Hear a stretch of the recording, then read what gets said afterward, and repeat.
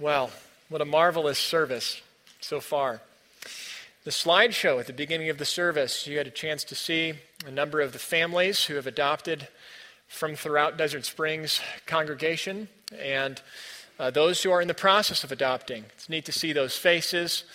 There are faces to orphan care, to adoption, and we care about all of them. It's exciting to see what God is doing here. I've had the chance in preparing for the sermon to correspond with a number of families from throughout our church who have adopted, to get something of their story, to learn a little bit about how God has mediated his care for the orphan through members of our church. I wanted to read to you from one of those emails about several of the adoptive children in our church that belong to this family. Our first baby was left orphaned when her mother died during her delivery. Our second child was abandoned the day after his birth in a small town in Mexico. The expected normal future for both of our children would have been that they became household servants at best. Elite families in this country claim they, quote, adopt these orphans. But as we saw with our own eyes, they would have lived in sheds in the backyard, alone and not educated, not clothed as the other children in the families. And these precious kids would spend their days working in the home. Our third child came to us by way of birth mother, who was about to have an abortion. My sister gave the family pamphlets from a crisis pregnancy center, and they became convinced that abortion was wrong and that adoption was wrong. An option, and that was wrong and not an option. Instead, the birth mother came to live with us for the 5 months left of her pregnancy. She also became a believer in Christ during that time. How God used that time was just like watching a miracle daily. It was just an incredible time for us all. And the 14 years later, we write to the birth mom at least once a year, and she consistently tells us that she knew it was God that was doing this to bring her to himself all along. Well, the world is a dangerous place for children, and it has always been a dangerous place as long as there have been children. Remember, Adam plunged the human race into sin and into death. There weren't any children yet. Their first children were born into a world with sin and death. The only parents that have ever been have been parents as sinners.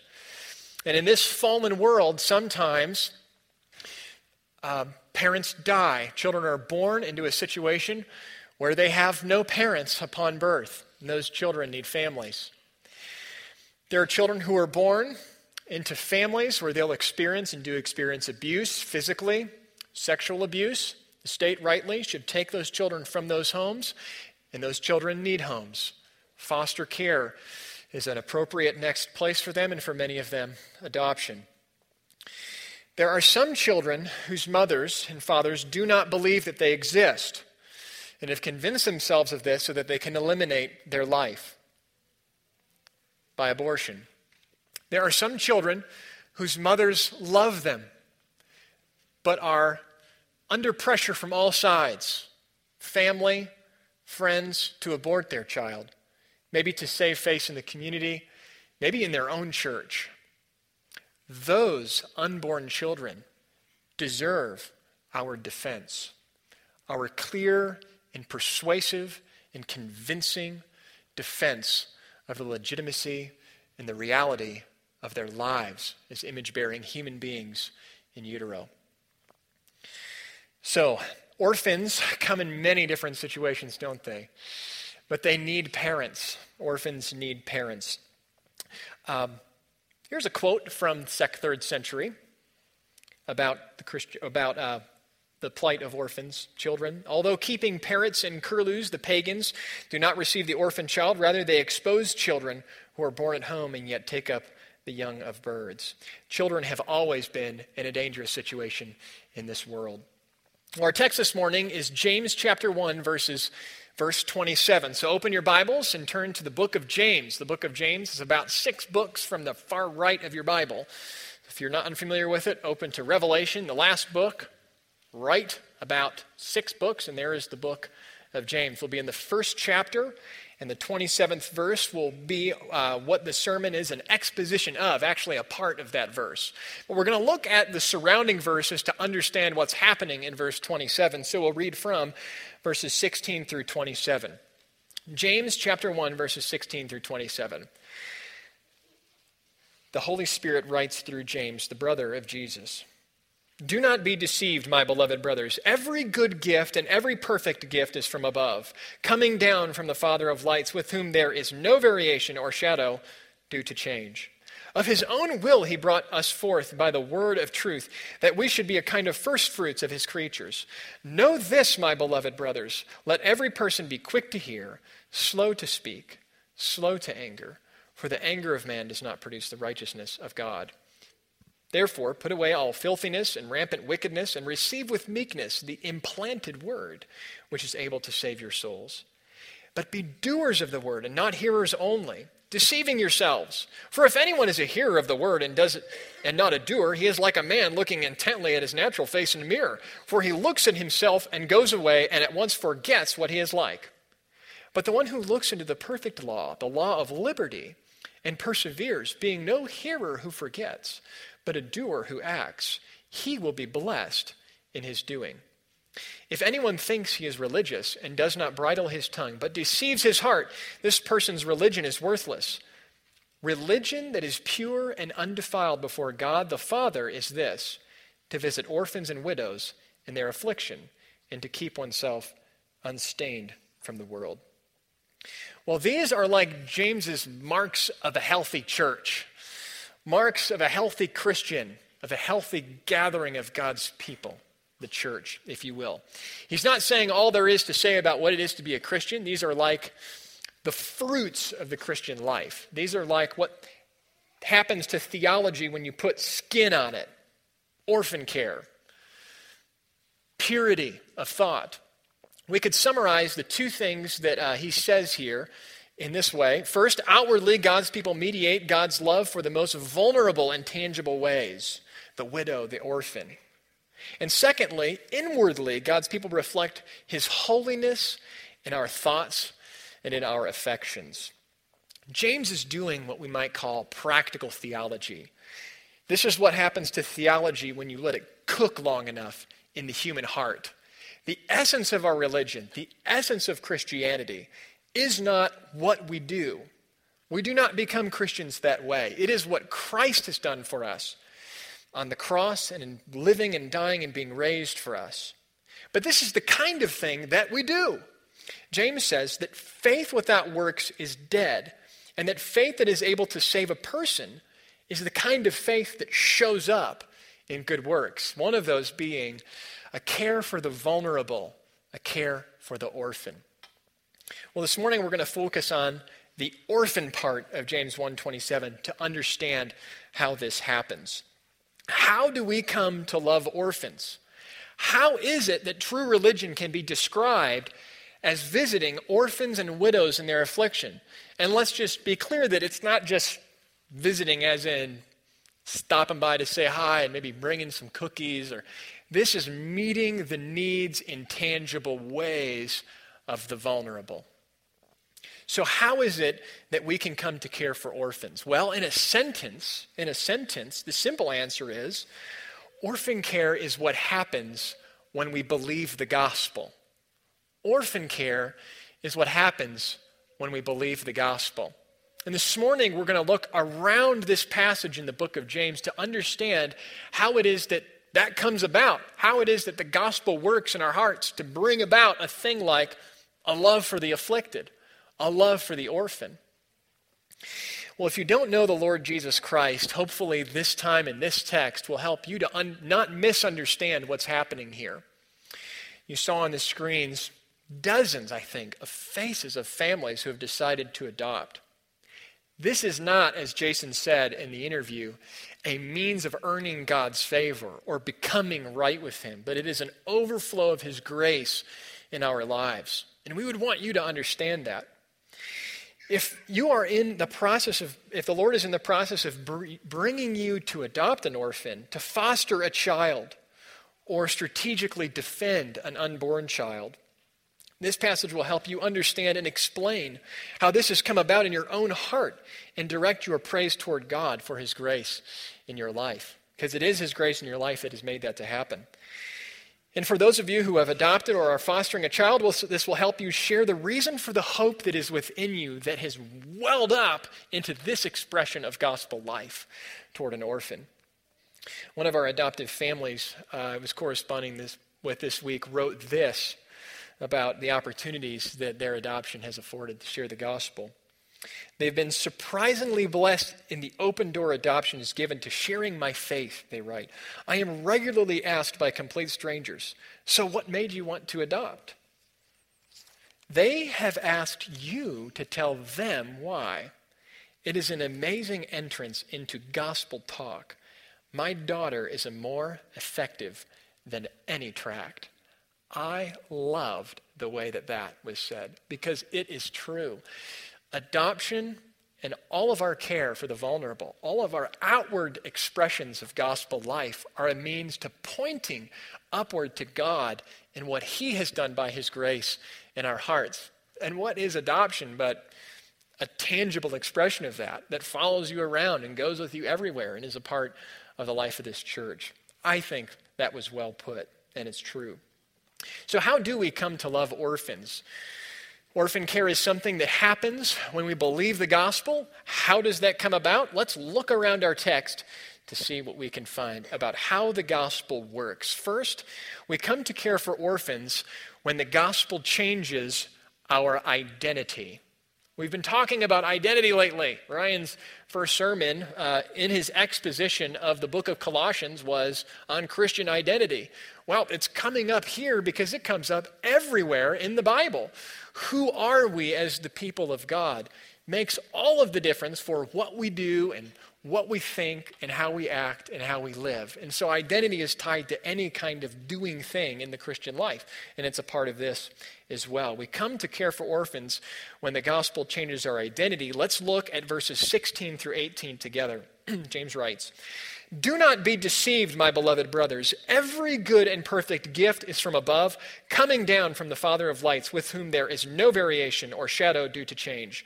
Of his own will he brought us forth by the word of truth, that we should be a kind of first fruits of his creatures."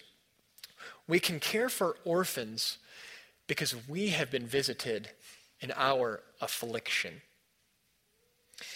The people that James is writing to are the people who have been, by God's will, brought forth, he says, by the word of truth. They have been, other language in the Bible, born again, made new creatures, regenerated by the Spirit, brought forth by the word of truth.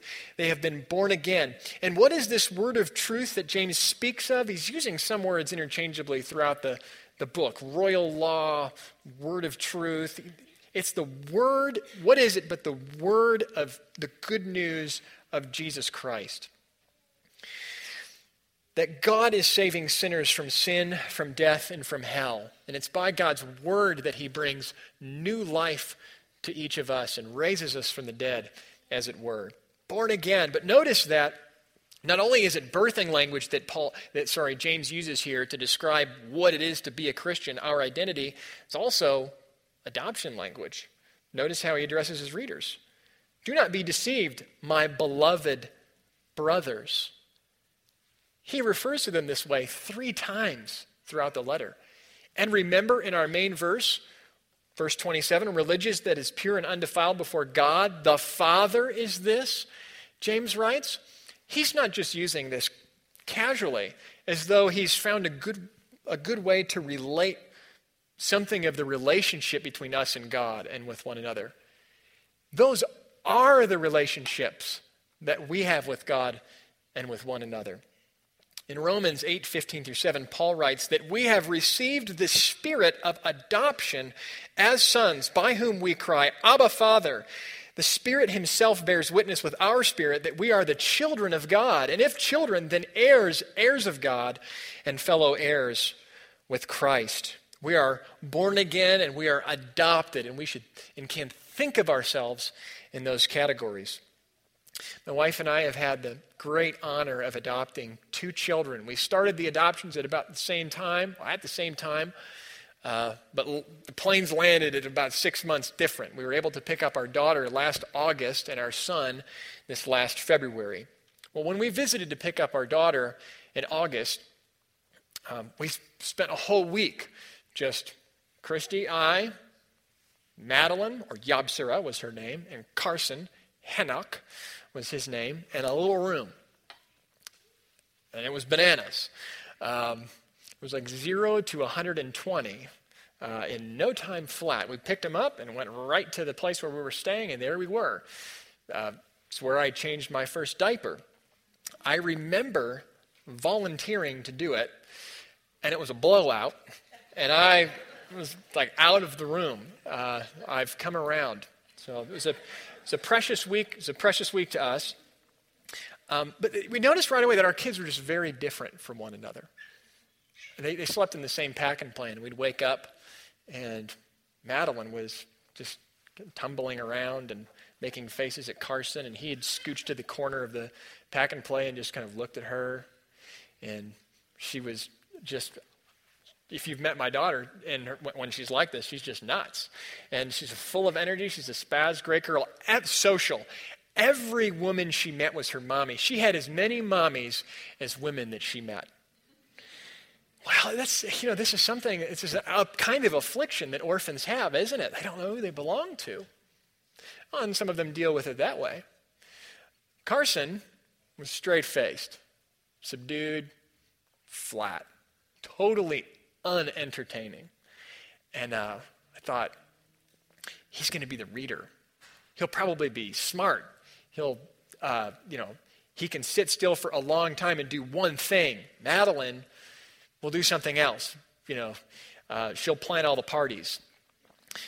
Different kids. Well, Carson, we think, had a hard time attaching. At the end of the week, he started to crack some smiles, and we could get him to light up a little bit. And we kind of learned his buttons, and he was loosening up. It was a sweet thing to watch. Well, at the end of that week, when we were going to take Madeline home, we had to take Carson back to his home where he was staying with some other orphans. It was night. This was one of the days where, because the electricity is on and off every other day there to save power, there's only so much, power was off. Walked into this transition home, pitch black. Little candles lit to orphans were around playing and doing things, and Carson let out a scream when we walked in. Like I had not heard, and like I have not heard from him ever. We've heard screams that approached this, but this was not like anything. It was just terror. He didn't have words for it. I think Carson had experienced something that week that he was made to know, and that is the love of a mother and a father. And his words for what to do when that disappears is a scream that doesn't stop, and he didn't, and we left. But we came back to get him. Praise the Lord, they're both home now. So adoption is not something that we do because we're adopted. Orphan care is not. We are born again. We are also adopted. We have God's love, his discipline, his comfort, his protection, and the inheritance of King Jesus. So we do not care for orphans to become God's children, and we do this thing because we are God's children. Now let's try to make the connection between who we are, our identity, and what we do.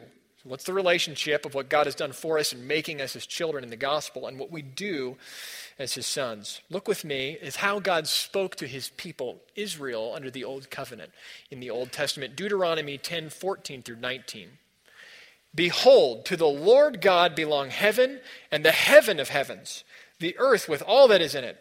Yet the Lord set his heart in love on your fathers and chose their offspring after them, you above all peoples, as you are this day. Circumcise, therefore, the foreskin of your heart, and be no longer stubborn. For the Lord your God is a great God and a Lord of lords, the great and mighty and the awesome God, who is not partial or takes no bribe. He executes justice for the fatherless and the widow, and loves the sojourner, giving him food and clothing. Love the sojourner, therefore, for you were sojourners in the land of Egypt. Watch who God is and what he's done, who we are for that reason, and what we're to do because of that. Another verse, a little later in Deuteronomy 24:17 through 22. You shall not pervert the justice due to the sojourner or to the fatherless, or take a widow's garment in pledge. But you shall remember that you were a slave in Egypt, and that the Lord your God redeemed you from there. Therefore I command you to do this. When you reap your harvest in your field and forget a sheaf in the field, you shall not go back to get it. It shall be for the sojourner, the fatherless, the widow, that the Lord your God may bless you in all your work of your hands. When you beat your olive trees, you shall not go over them again. It shall be for the sojourner, the fatherless, and the widow. When you gather the grapes of your vineyard, you shall not strip it afterward. It shall be for the sojourner, the fatherless, the widow. You shall remember that you were a slave in the land of Egypt. Therefore I command you to do this. How much more for those of us who know an exodus from the bondage of sin should we reflect the heart of God in love toward the afflicted? We have been visited in our affliction. Some things just come naturally to us as just come naturally to us in life. Some of us are just born probably better to do math than others. That's some of you. I was not born to do math.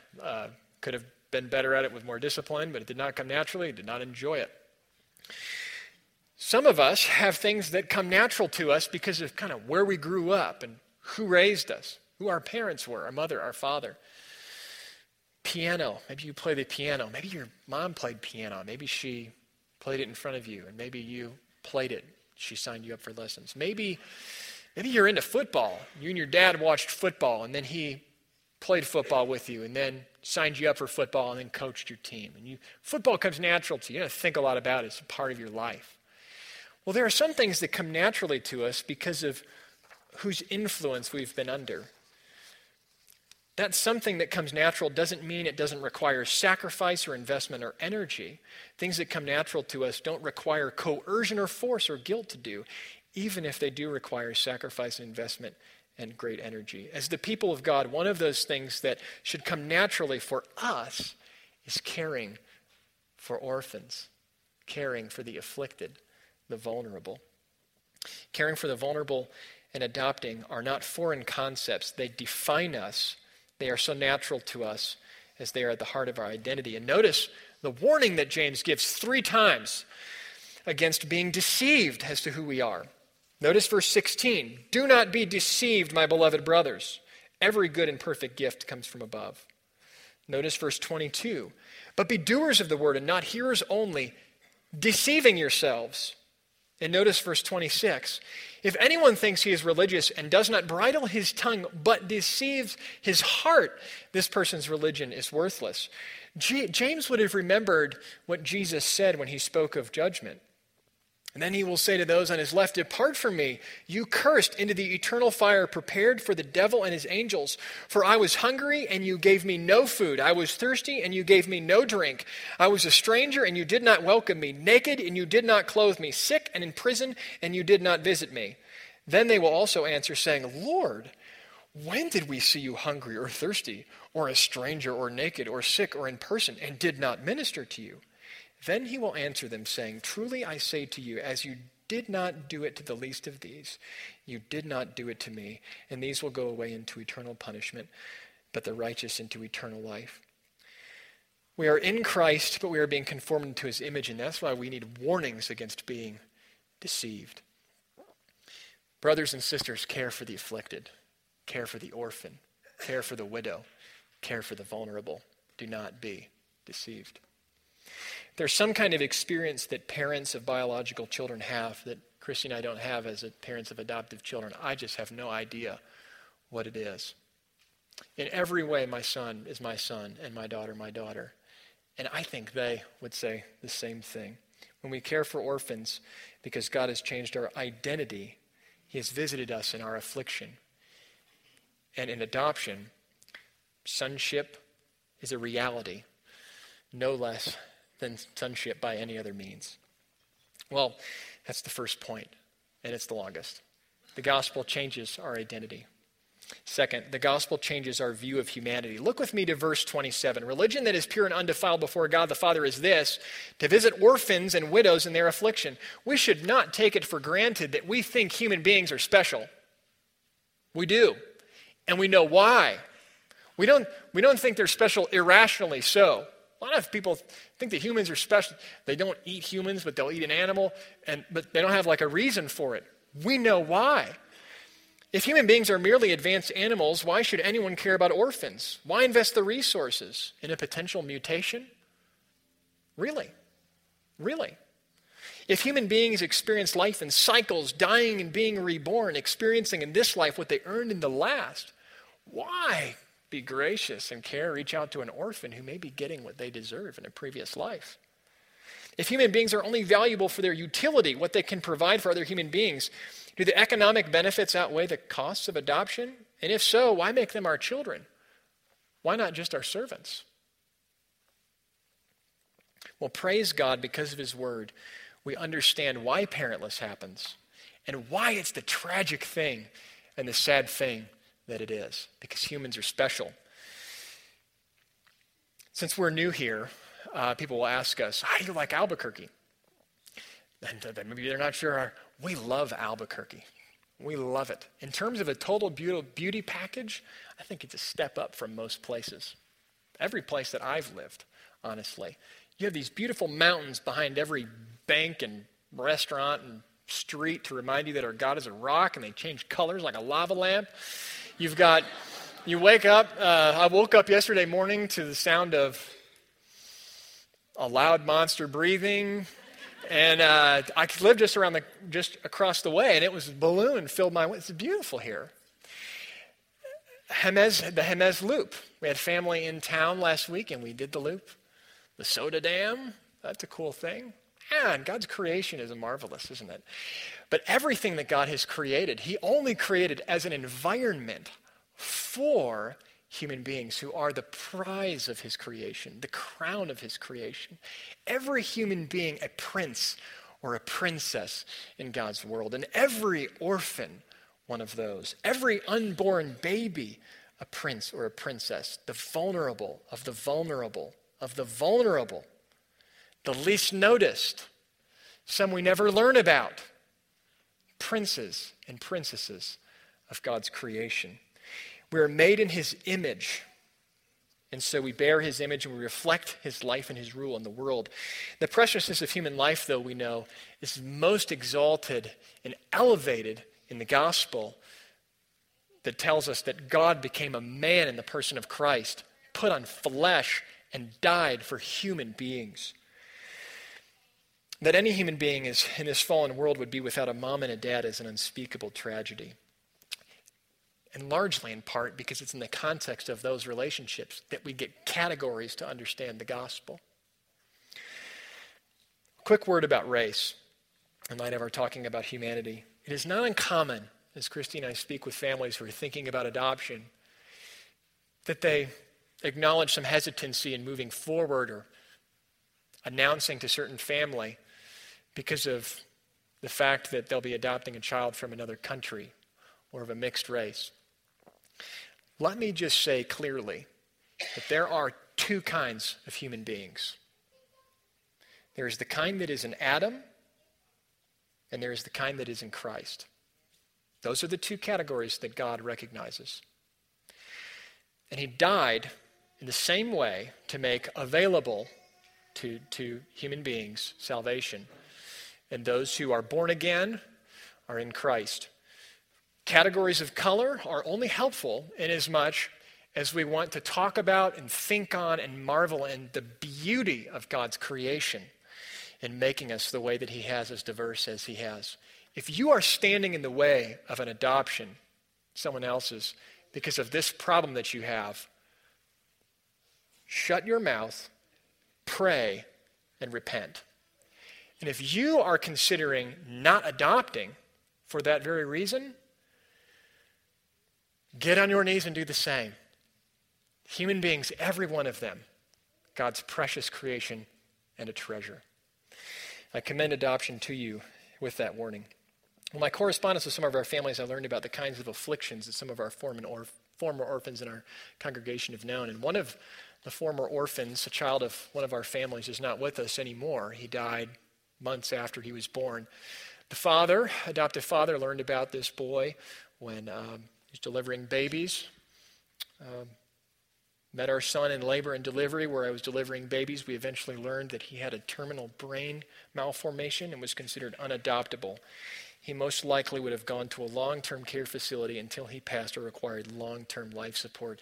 And it's because of our view of human beings that a Christian would take in this child and love him and hold him and feed him and change him until the end of his very short and precious life. And God smiles on that.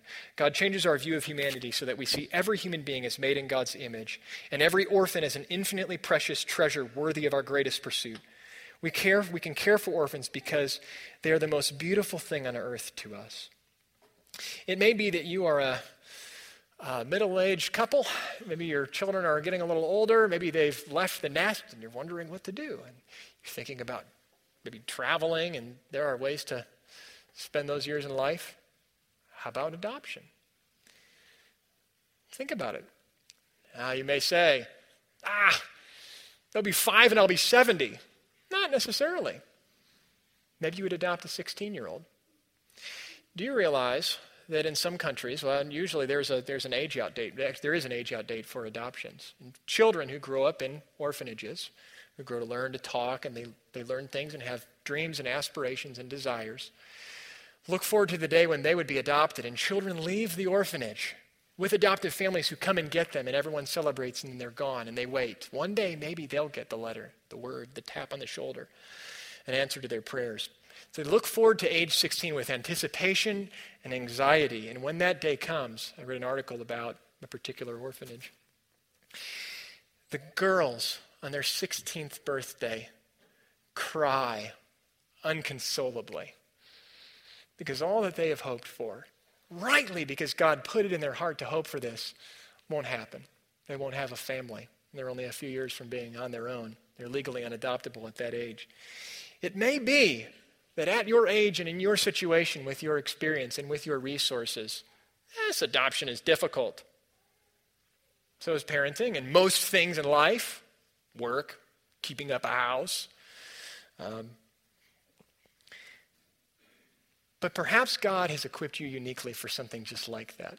It's much more difficult to be without parents at that age. And you would have the church's support and our encouragement and God's blessing if you decide to do that.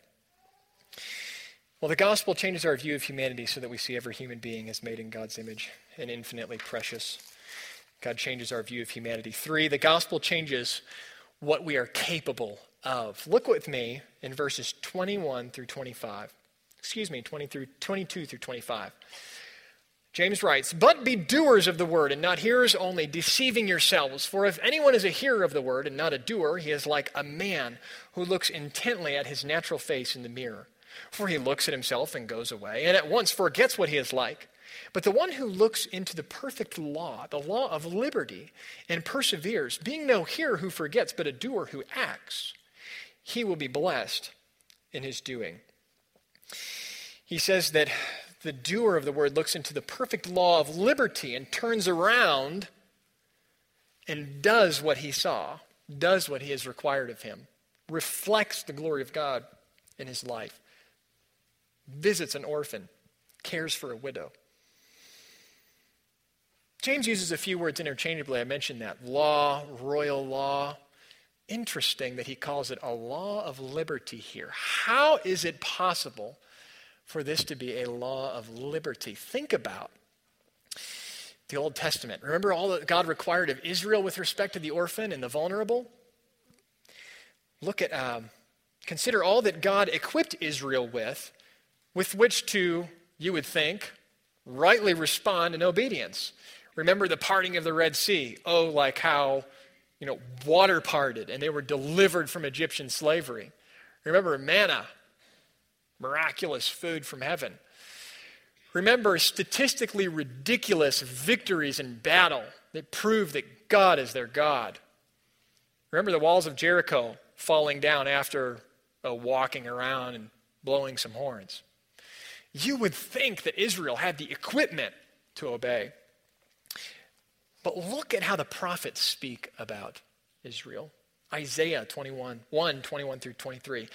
How the faithful city has become a whore. She who was full of justice, righteousness lodged in her, but now murderers. Your silver has become dross, your best wine mixed with water. Your princes are rebels and companions of thieves. Everyone loves a bribe and runs after gifts. They do not bring justice to the fatherless, and the widow's cause does not come to them. And Jeremiah 5:28. They know no bounds in deeds of evil. That's a statement. They judge not with justice the cause of the fatherless to make it prosper, and they do not defend the rights of the needy.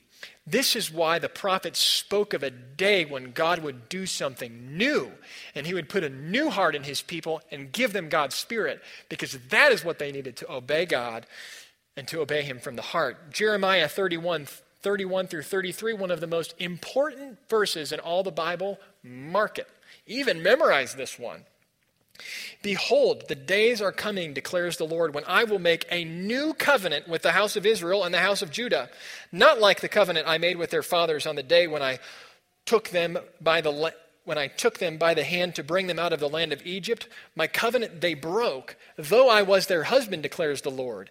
But this is the covenant that I will make with the house of Israel after those days, declares the Lord. I will put my law within them, and I will write it on their hearts, and I will be their God, and they will be my people.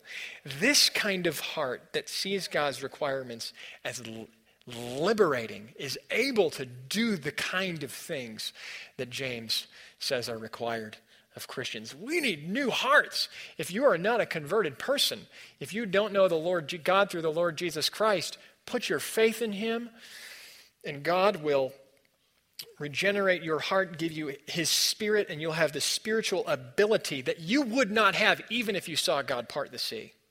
Even if you saw towers fall at hardly doing anything but obeying his word. We can care for orphans because God has changed what we are capable of. He has freed us to do so from the heart. He says, looks into the perfect law of liberty and perseveres. We can do just that by God's grace because of what he's done in freeing us to obey. Fourth, the gospel changes what makes us happy. Let's zero in on a word here in verse 25. Blessed. He will be blessed in his doing. The one who looks into the word and turns around and obeys is blessed in his doing.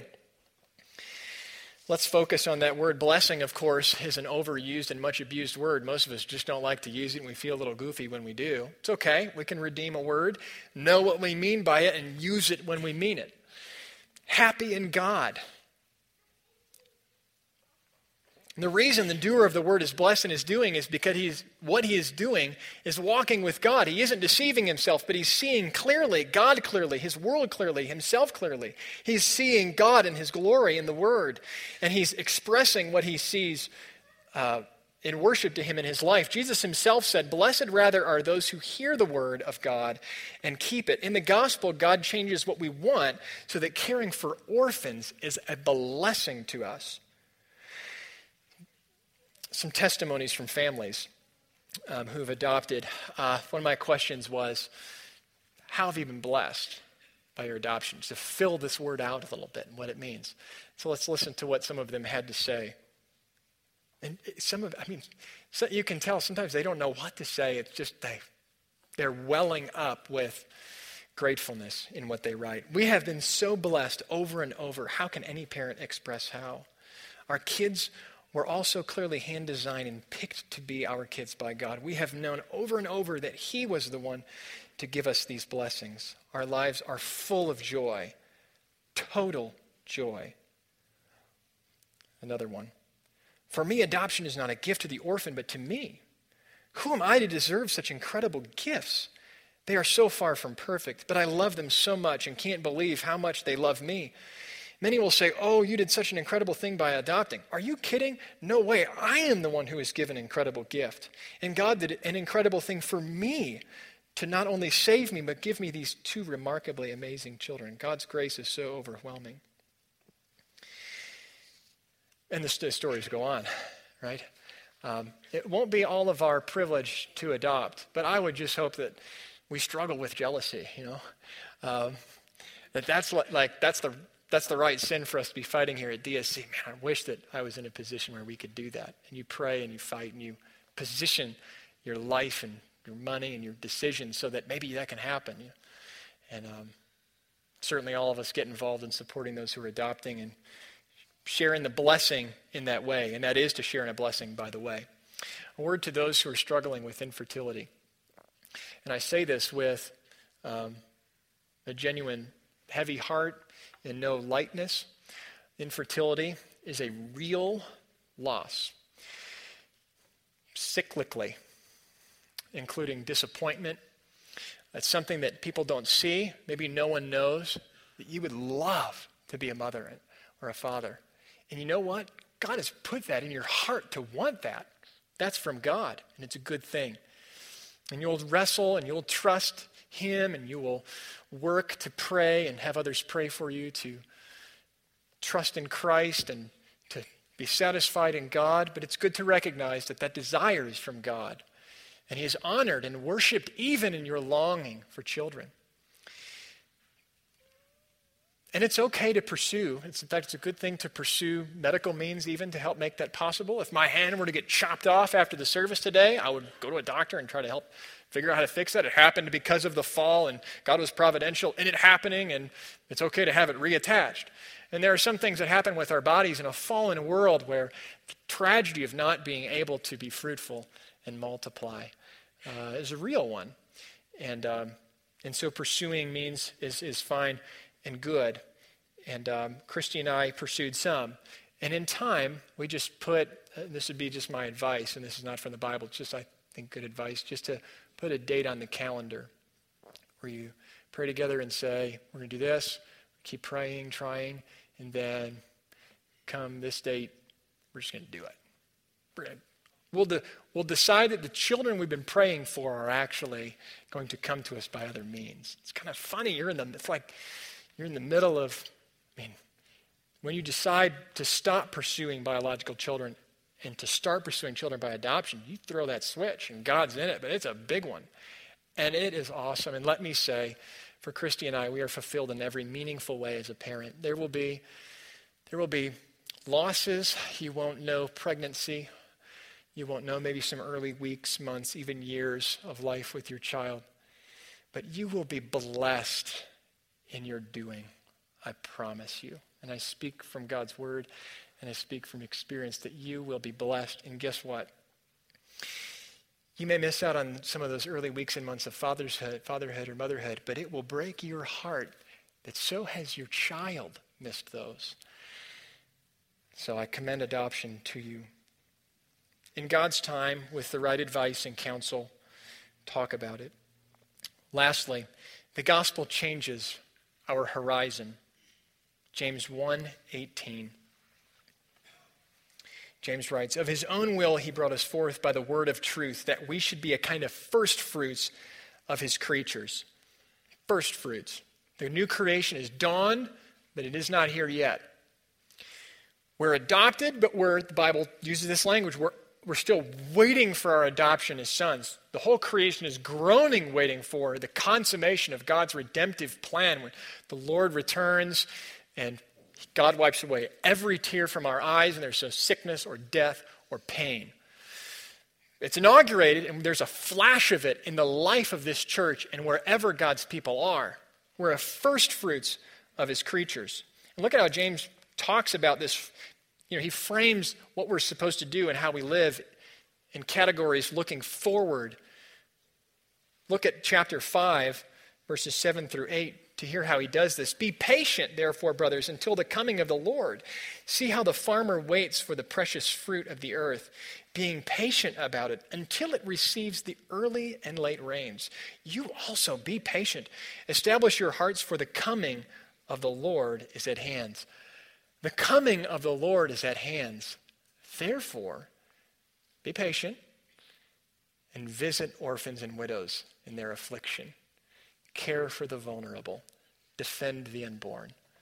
Foster those who cannot be with their parents because of the things that happen in their home. Get on the internet. Look around. Find faces. Find stories. Find channels to these children who are waiting and who need us. And encourage those that you speak with who are in a position to do something like this to do so. Well, we can care for orphans because we look forward to heaven. In Christ, even in our trials, James says, we lack nothing. He says we lack nothing, even in trials, so that we can overflow in grace and mercy and care to the afflicted. In orphan care, we are not bringing about the new creation, what God has promised to bring about, but we are looking forward to it. We're picturing it in the same way that Israel, in her deliverance from Egypt, that event was looking forward to her deliverance from sin and slavery to sin. So all of our care for the afflicted points to what God has done for us in our affliction and looks forward to the day when he will consummate it and wipe our tears away, and when there will be no death. And we will be with our Father in perfect joy. Well, orphan care is something that happens when we believe the gospel, and that's some of how that works. It's what we do when we know God, who does not forget the cry of the afflicted, who hates injustice and oppression, and who makes us hate injustice and oppression as well, and makes us to care for the afflicted. The orphan's need is simple in a way, isn't it? Other needy situations are more complicated. There are things we can do for people that actually hurt them in their need, but orphans need a parent, need a father, need a mother.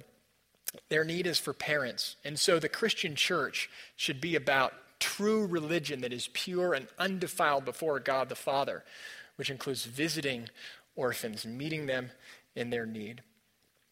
And it's not appropriate to say that every Christian's responsibility to adopt. And I mean that. I don't think that there is a hard line from this verse to that. I don't think there's a hard line from our vertical adoption from God and adopting children, just like there isn't a hard line from how we're born again and how we should have, biological children. They're good on their own, and those images are a part of how we understand what's happening there. But we are called and commanded by God to care for the afflicted and the vulnerable. And who is most vulnerable but the orphan, the parentless? Who is most vulnerable, and whose need are we more capable of meeting as the people of God than to open our doors in our homes, to let them in, to let them sleep, to be their parents, and to make them a part of our family? We aren't exactly the kind of people to ask questions like, do I have to? So while it's not a requirement, and it isn't, like I said, what a cool thing for it to be, for there to be so many families who have adopted and are adopting, and for, Lord willing, for us to sit here and all of us kind of wish that that could be the case. Maybe those thoughts would be the first thoughts that lodge themselves in our mind, that direct us to prayer, that can result in an adoption or an orphan care through the support of adoption. I encourage you to figure out what's going on out there in the foyer and in the courtyard after the service. This was written of Christians in the 2nd century. Christians love one another. It's a historian. They do not turn away their care from widows, and they deliver the orphan from anyone who treats him harshly. He who has gives to him who has not, and this is done without boasting. That's what happens in a church where orphan care is thick. If the gospel's at the center of it, it's done without boasting, and it all rebounds to the praise of God's glorious grace. There are now 143 million orphans in the world, and there are 500,000 children in foster care in the U.S. Just some stats for you. They're important. Every one of these children, a prince or a daughter, a princess of creation. 130,000 of those in foster care are awaiting adoption. Each one of them precious to God. Each one of them a treasure. Let's pray. Father in heaven, we're grateful to you for your word. You confront us in your word, not only with commands and requirements, but with yourself. You are the orphan-loving God. You have visited us in our affliction. You made the world and the heavens, and you set us in it, every human being, precious, a treasure. And as those who belong to you, who have a new heart, who have your Holy Spirit, we do the kinds of things that you would do if you were in our shoes, because you actually kind of are as you're in our hearts by your Spirit. So I pray that you would move us to mediate your love in this world, and in so doing, to point to you and your grace toward sinners in Jesus Christ. It's in Jesus' name we pray these things in gratefulness for adoption. Amen.